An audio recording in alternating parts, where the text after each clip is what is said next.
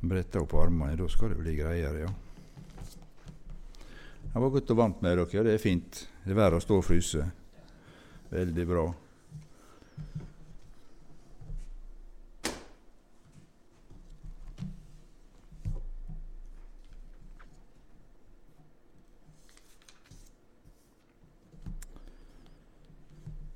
Ja, vi lever i en underlig tid.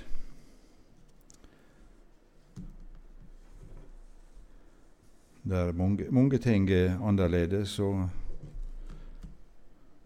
vi undrer oss sikkert alle, blir det noen tid slik som det var? Er det et ønske? Det var vel en Egil Svartdal som sa det, at det er ikke sikkert at alt var så flott da heller. Men vi ønsker det i alle fall annerledes enn det er nå. Nå blir vi så veldig fokusert på å holde regler og ta hensyn til det som har med dette å gjøre. At, hva gjelder denne vika? Kan vi samles 50, eller er det 200, eller er det bare 10, eller hva det er?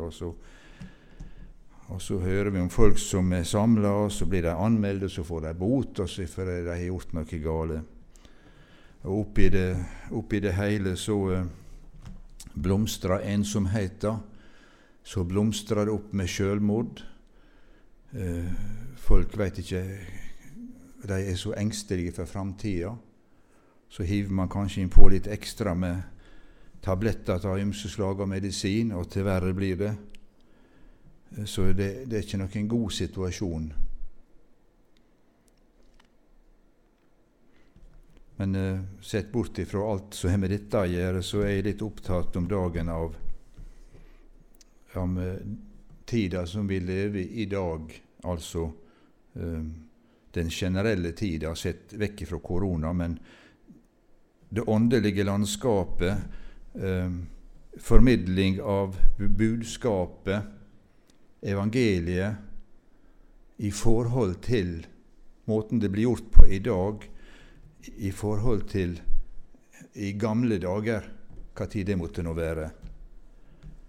Og jeg skal innledningsvis bare ta med et vers fra Jeremia 6. 2 vers. Jeremia 6, 16 og 17. Så sa Herren, stå på veien og se til. Spør etter de gamle stier. Spør hvor veien går til det gode, og vandre på den. Så skal dere finne hvile for deres sjeler. Men de sa, vi vil ikke vandre på den. Jeg satte vektere over dere og sa, gi akt på basunens lyd. Men de sa, vi vil ikke gi akt.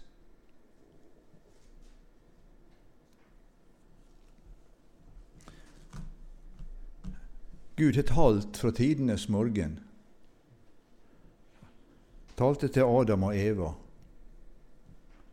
Han har talt hele veien oppover via sine tjenere, via sitt ord.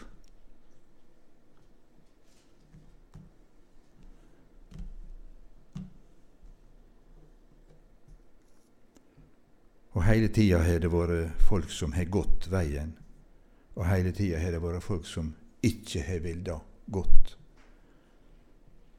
Og selv om Herren sier, spør hva veien går til det gode, og vandre på den, så skal dere finne hvile for deres sjeler. Men de sa, vi vil ikke vandre på den. Johannes han skriver jo i sitt første kapittel om dette lyset, om ordet, om lyset som kom til verden. Og verden ville ikke ha det, for de elsker mørket framfor lyset. Og det er jo meg helt ubegripelig at det, hvis du tenker lys, mørke, at man skal foretrekke å gå inn i mørket i stedet for å få vandre i lyset. Men det er klart at det lyset, det er avslørende, det blottlegger oss. I mørket der kan du skjule ting, du kan skjule deg. Der er ikke noen som ser, annet enn kanskje konturene i beste fall. Så lyset, det motsatte av mørket. Der er ikke noe fellesskap. Og Satan er jo den vi forbinder med mørke, ja.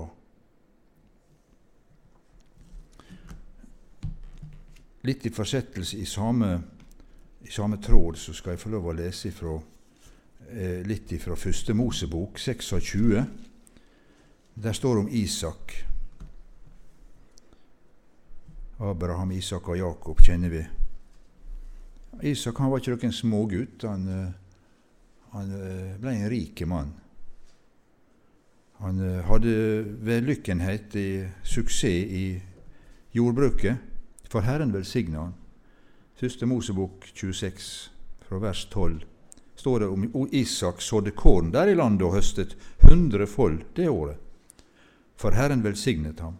Han ble en mektig mann, og hans rikdom vokste stadig, så han så til sist ble overmåte rik. Han eide småfe og storfe og hadde mange tjenere, så filistrene ble misunnelige på ham, og alle de brønner som hans fars tjenere hadde gravd i hans far Abrahams dager, dem kastet filistrene til og fylte dem med jord. Abimelek sa til Isak, dra bort fra oss, for du er blitt alt for mektig for oss. Så dro Isak derfra og slo leir i Gerardalen. Der ble han boende. Og Isak gravde opp igjen de brønnene som de hadde gravd i Abrahams, hans fars dager, og som filistrene hadde kastet til etter Abrahams død, og han ga dem de samme navn som hans far hadde gitt dem. Isaks tjenere gravde i dalen, og de fant der en kilde med rennende vann. Fienden hivde igjen brønnene med jord og med stein og med alt som gjorde at brønnene ikke kunne brukes til det de var tiltenkte. De ble fylt igjen. Og det å Nå prøvde jeg å finne det ut, men jeg gjorde ikke det til i dag.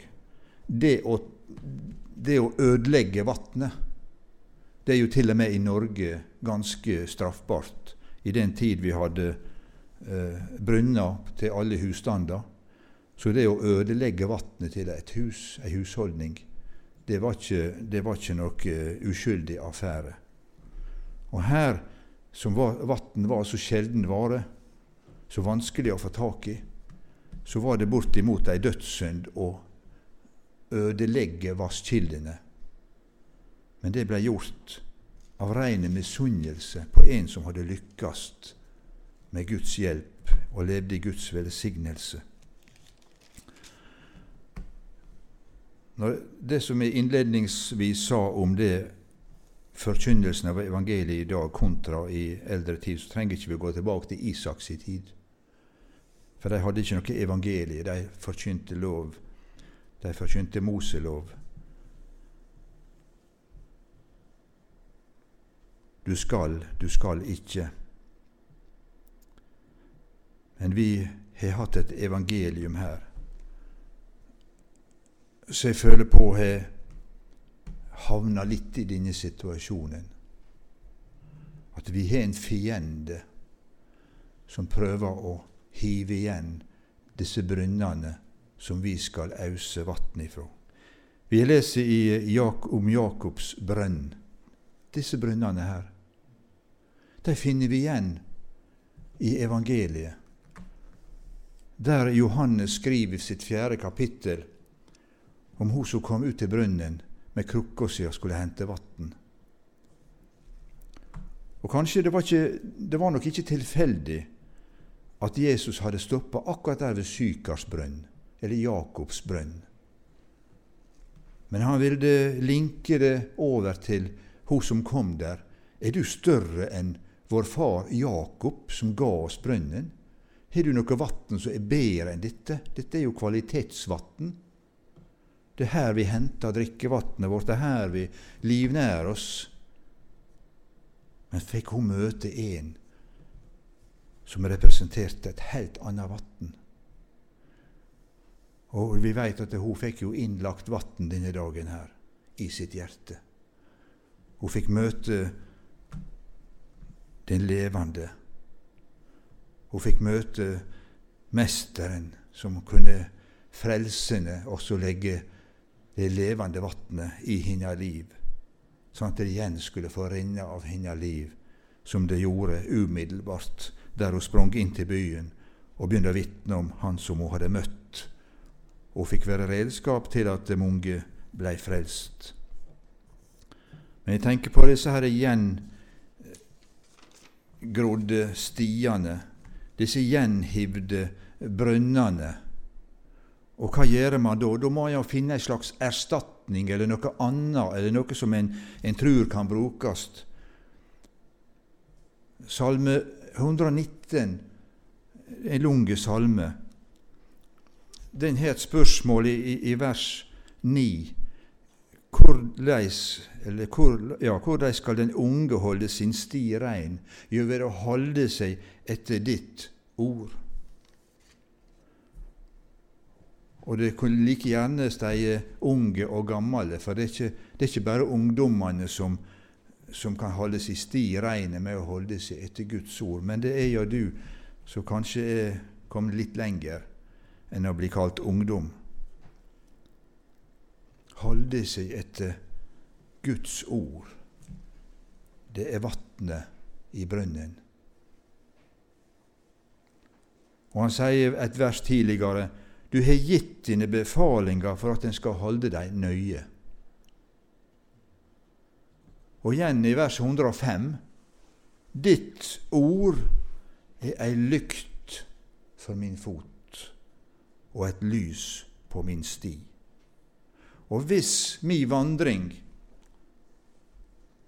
i det åndelige er avhengig av dette lyset og denne lykta, og jeg forsømmer å bruke det, da ser ikke jeg hvor jeg går. Da veit ikke jeg hva retning mitt liv teker, hvis lyset har slokna, eller lykteglaset burde pussast, batteriet er dårlig. Vi veit hvor avhengig vi er av lys når vi skal gå inn i et område som er mørkt, enten det er en kjeller, et loft eller et rom. Jeg har det slik hjemme at jeg har et veldig gammelt hus. Vi kjøpte et småbruk der huset var bygd i 1904. Og der er det behov for lommelykt både i kjeller og på loft, mørkeloft som vi kaller. Så når høsten kommer, da bruker jeg å finne fram de lommelyktene og sjekke dem opp og skifte batteri og se til at de funker. For det er noe som vi alle trenger i forskjellige sammenhenger. Og vi skulle kanskje enn mer pusse lykta vår i forhold til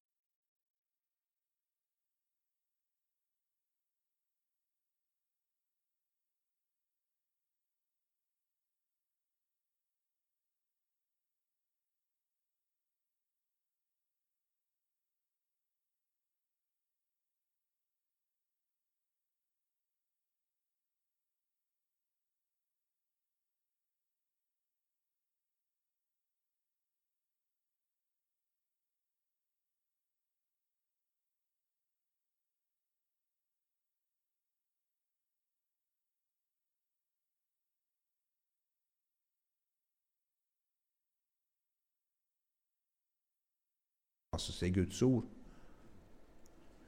Men mange de prøver å tolke det til sitt kjøtts tilfredshet. Og så kommer man inn under dommen. Det er noe av det siste Bibelen sier i åpenbaringen om det å legge til eller trekke fra. Det gjør ikke vi. Det får konsekvenser. Vi tror på at Bibelen er inspirert av Gud. Ikke bare det vi liker, ikke bare det vi forstår, som vi syns er ok, men hele Bibelen er inspirert av Gud. Den er hellig, og det krever respekt. En del av dette opplever vi ikke på plass. Det er null respekt i verden. Det blir trekt i tvil blant de truende. Frelsa i Jesus. Vi husker vel ifra vår tidlige tid når det var vekkelsesmøte. Det var et budskap om himmel og helvete. Skal du bli frelst, så må du bøye kne og gi over ditt hjerte. Du må si ja til Jesus. Du må si farvel til det verslige. Og vel var det nok vel de som kanskje gikk til ytterligheten og skremte litt, dette her med helvete. Men i dag så må ikke du snakke om helvete. Nei, det kan støyte noen. Og dette med korset, med Jesus, nei, våre nye landsmenn, de takler ikke det. Vi må være forsiktige, vi må ta hensyn. Stiene gror igjen. Det er ikke det rene evangeliet lenger i mange sammenhenger. Heldigvis finnes det noen klare røster fremdeles som forkynner evangeliet rett og rent. For vet du, det har ikke forandret seg et strek, budskapet om at det er Jesu blod som kan betale våre synder. Det er kun et møte med Golgata, og den korsfestede Jesus, død, begravd og oppstått igjen. Et møte med den oppstandende Jesus som kan frelse oss. Det kom en til Jesus om natta og smigret han. Vi vet jo det, du er en lærer fra Gud. Ingen kan gjøre sånne gjerninger uten med Gud å gjøre. Nikodemus, dere må bli født på nytt. Det nytter ikke med prat. Det nytter ikke med dusker på kleder. Med god utdannelse, med høy ansiennitet. Du må bli født på nytt. Stod 2 mann i tempelet og skulle komme inn for Gud. Fariseerne, han hadde mye å fortelle Gud om hvordan han hadde lykkast. Han fastet, han betalte tiende av alt. Han var ikke sånn som andre folk, han hadde lykkast. Og slett ikke sånn som han som du ser der, Gud. Tolleren hadde ei lita ydmyk setning. Gud, vær meg synderen nådig. Han gikk rettferdig hjem til sitt hus, men ikke fariseeren, sier Skrifta. Sier vel noe om at våre tilsmidde, velformulerte praksis, den legger ingenting til vår frelse.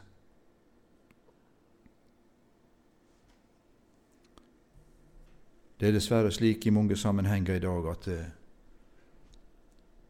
det er ikke så mye prat om Jesu blod, om at vi trenger å bli renset i det, men det er kanskje mer sånn å bare bli med i gjengen. Du kan jo begynne å gå der. Du kan jo være med oss, og det er en veldig god ting, men det må ikke stanse der. Det må bli sånn at da må vårt miljø påvirke til å søke noe mer enn bare å bli med i gjengen. Det er positivt, ja visst er det. Vi holder folk vekk fra gata kanskje, og det er veldig bra, for der er det mye trist. Men det er ikke nok å bli med i gjengen for det sosiale, for det er koselig og kjekt. Men du må bli født på nytt. Er det et budskap som vi litt går ut ifra de enkelte av oss? Lar vi verden forstå at det går fra mørket til lyset, ifra Satans makt til Jesus, utfrielse i Han. Har vi nød for de ufrelste, eller er vi vel tilfreds med sånn som vi har det sjøl? Jeg tenker på tidlige tider i mitt liv, det som var forstadiet, om vi skal si det sånn, til både Sion og Philadelphia der ute. Det var en spesiell plass på Jøssok, så det heter. Vi samles til det vi kaller småmøte i et privathus. Det var tjåka fullt, ja, kjøkken og stue og ut gjennom gangen. Der sto vi ikke oppreist, vi lå på kne. Det var bønnemøte på kne. Det var ei selvfølge. Jeg kan nesten ikke huske sist jeg var på et møte der det var bønn på kne. Det er liksom ikke det vanlige lenger. Man hadde et uttrykk, å be seg gjennom. Ikke bare raske bønn og ferdig, men man hadde bønnemøte, der bønnenettet, der man ba saker gjennom.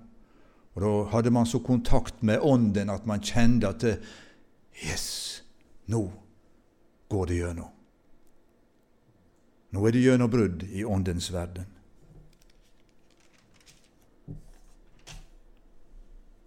Og i apostelgjerningene så finner vi en formulering som jeg synes er så fantastisk. Der det står om at Den hellige ånd og vi har besluttet.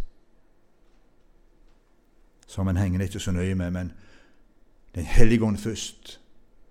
Hva du sier, Jesus?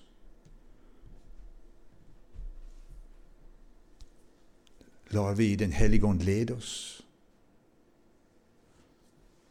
Det som var det viktigste tidligere, at vi gjør ikke noe uten at Den hellige ånd har sanksjonert, at det er hans vilje.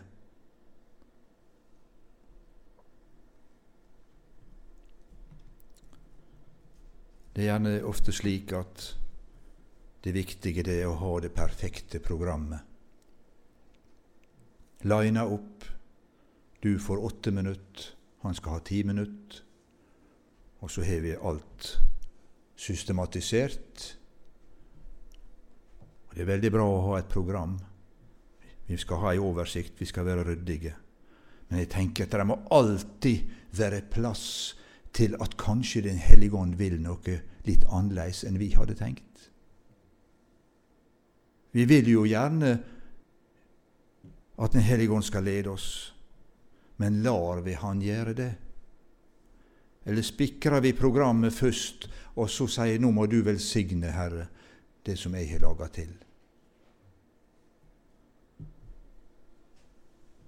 Og visst skal vi lage til,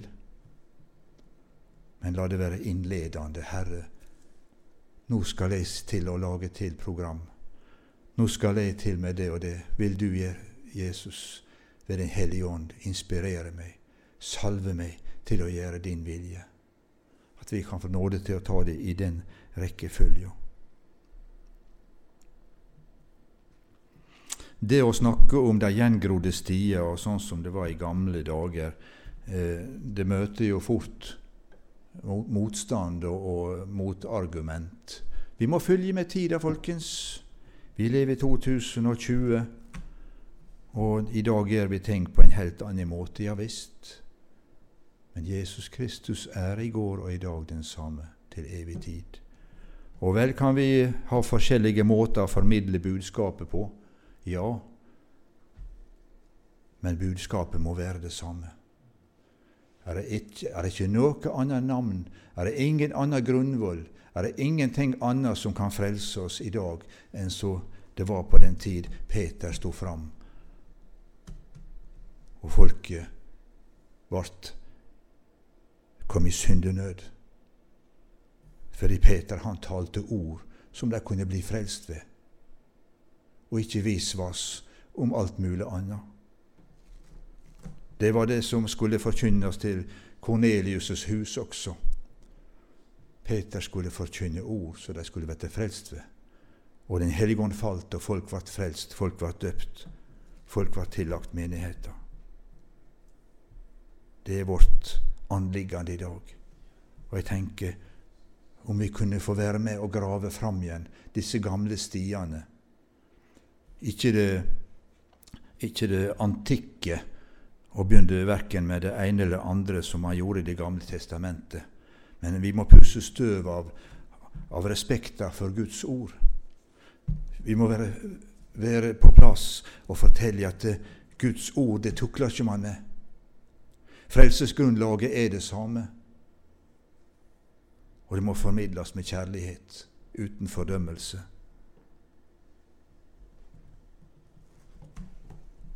I menigheten i Efesus, de er blant de 7 menighetene som fikk brev. Åpenbaringen 2 fikk en god attest.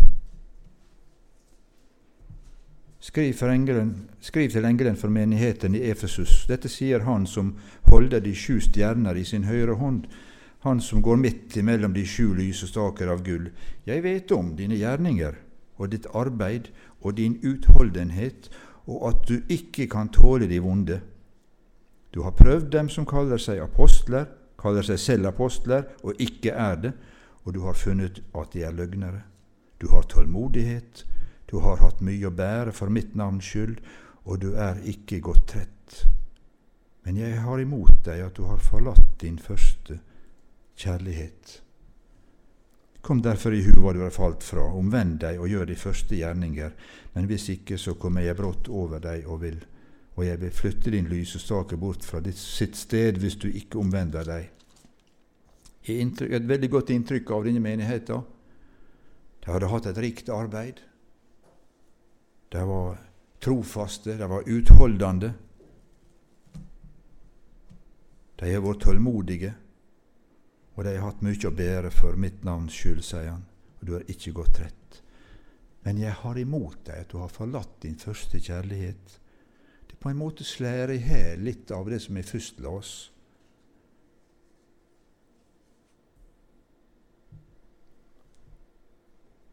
Kan det være at der hadde skjedd ei dreining med deg også?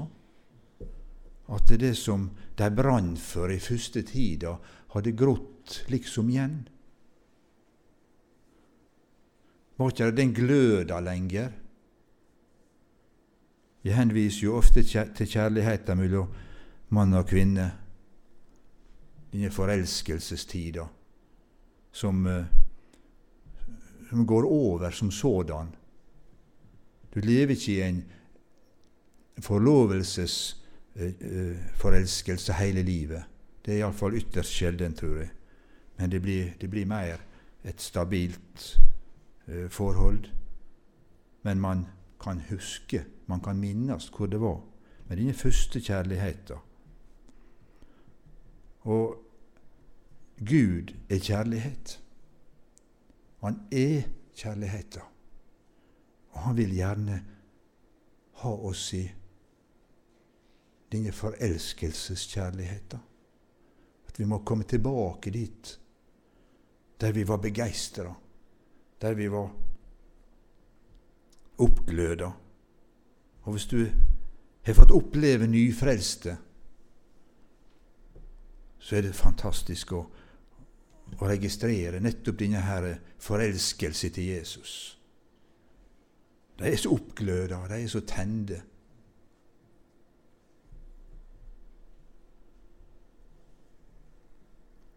Liksom Faderen har elsket meg, så har jeg elsket dere. Bli i min kjærlighet, sier Jesus.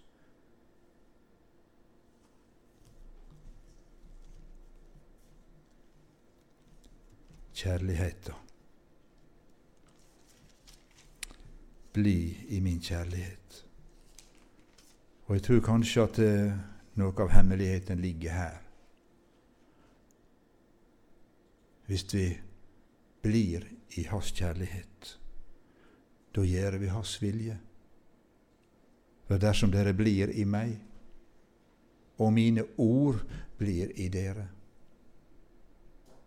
da kan vi be om det vi vil, og vi skal få det. Det er ingen colaautomat i det hele tatt.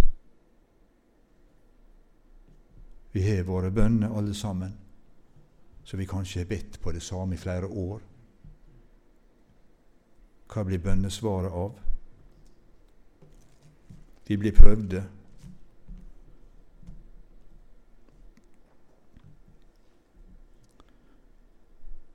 Hva kan skilje oss fra hans kjærlighet? Hvem kan skilje oss fra Kristi kjærlighet? Jeg er viss på at hverken død eller liv, hverken engler eller krefter, hverken det som nå er eller det som komme skal, eller noen makt, hverken høyde eller dybde, eller noen annen skapning skal kunne skille oss fra Guds kjærlighet i Kristus Jesus, vår Herre. Ingenting på denne jord skal kunne skille oss fra kjærligheten til Han. Det er kun kanskje vår egen vilje. De ville ikke høre. De ville ikke ta imot, las vi til å begynne med. Herren har utstyrt oss med en fri vilje, og jeg hadde nær sagt, av og til så skulle jeg nesten ønske at vi ikke hadde det. At Han kunne kanskje tvinge folk, men der er ikke Han. Han har utstyrt oss med en fri vilje. Vi får ta våre valg akkurat etter sånn som vi vil, men vi må ta konsekvensene av våre valg. Sånn er det jo bare. Kjærligheten er så avgjørende viktig at vi har i oss at Korinterbrevet 13, kjærlighetskapittel, dette kan dere på rams. Om jeg gjør alt mulig som er så åndelig, som er så imponerende, uten å ha kjærlighet, så er det ingenting vits. Om vi taler med mennesker som englers tunge, men ikke har kjærlighet, da er en lydende malm med den klingende bjelle. Om jeg har profetisk gave og kjenner alle hemmeligheter og all kunnskap, om jeg har all tro så jeg kan flytte i fjell, men ikke har kjærlighet, da er jeg intet. Om jeg gir alt det jeg eier til mat for de fattige, om jeg gir mitt legeme til å brennes, men ikke har kjærlighet, da gagner det meg intet. Tenk det.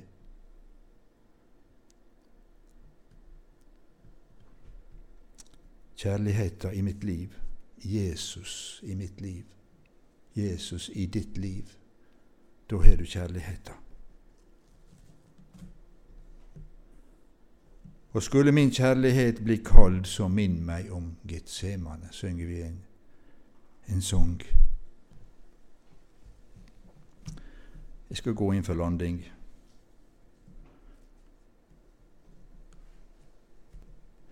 De ligger der, men de er ikke synlige for alle. Kanskje du går disse stiene i dag. Jeg får håpe det. Jeg prøver å renske ugras. Prøver å rydde kratt. Du har sikkert vært borte i den situasjonen å fysisk rydde gamle stier. Finne dem igjen. De har blitt skjult av kratt og gras, men de er der. Og i det åndelige landskapet så ligger veien fastlagt. Her er veien. Vandre på den.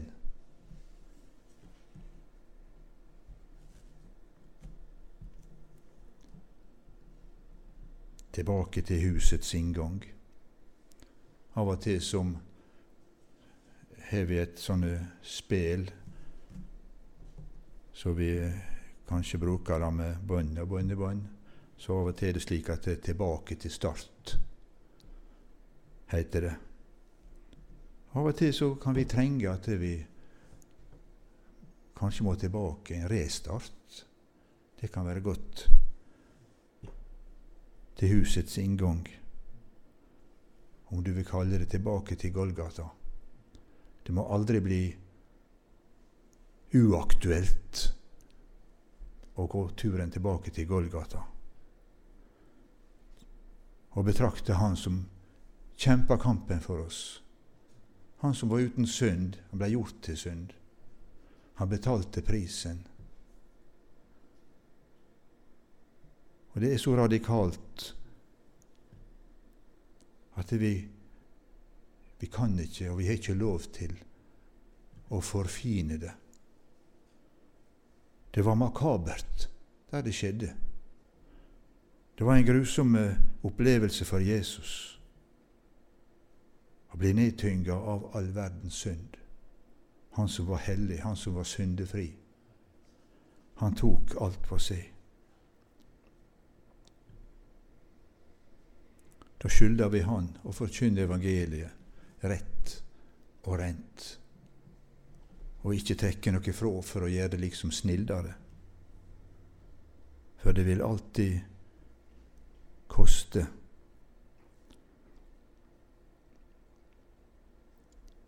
Fortida vår. Vi har alle en sekk å bære på, der det er mye rart oppi, så vi kan kalle fortida. Men den er i Guds tilgivelse, fortida vår, uansett hva den sekken måtte inneholde. Framtida veit vi ingenting om, ikke de neste 5 minutter, men den er i Guds hender. Og hva med nåtida, her og nå? Ja, den er Guds nåde. Og Guds nåde, den rekker langt, for der synda er stor, der er nåden enda større.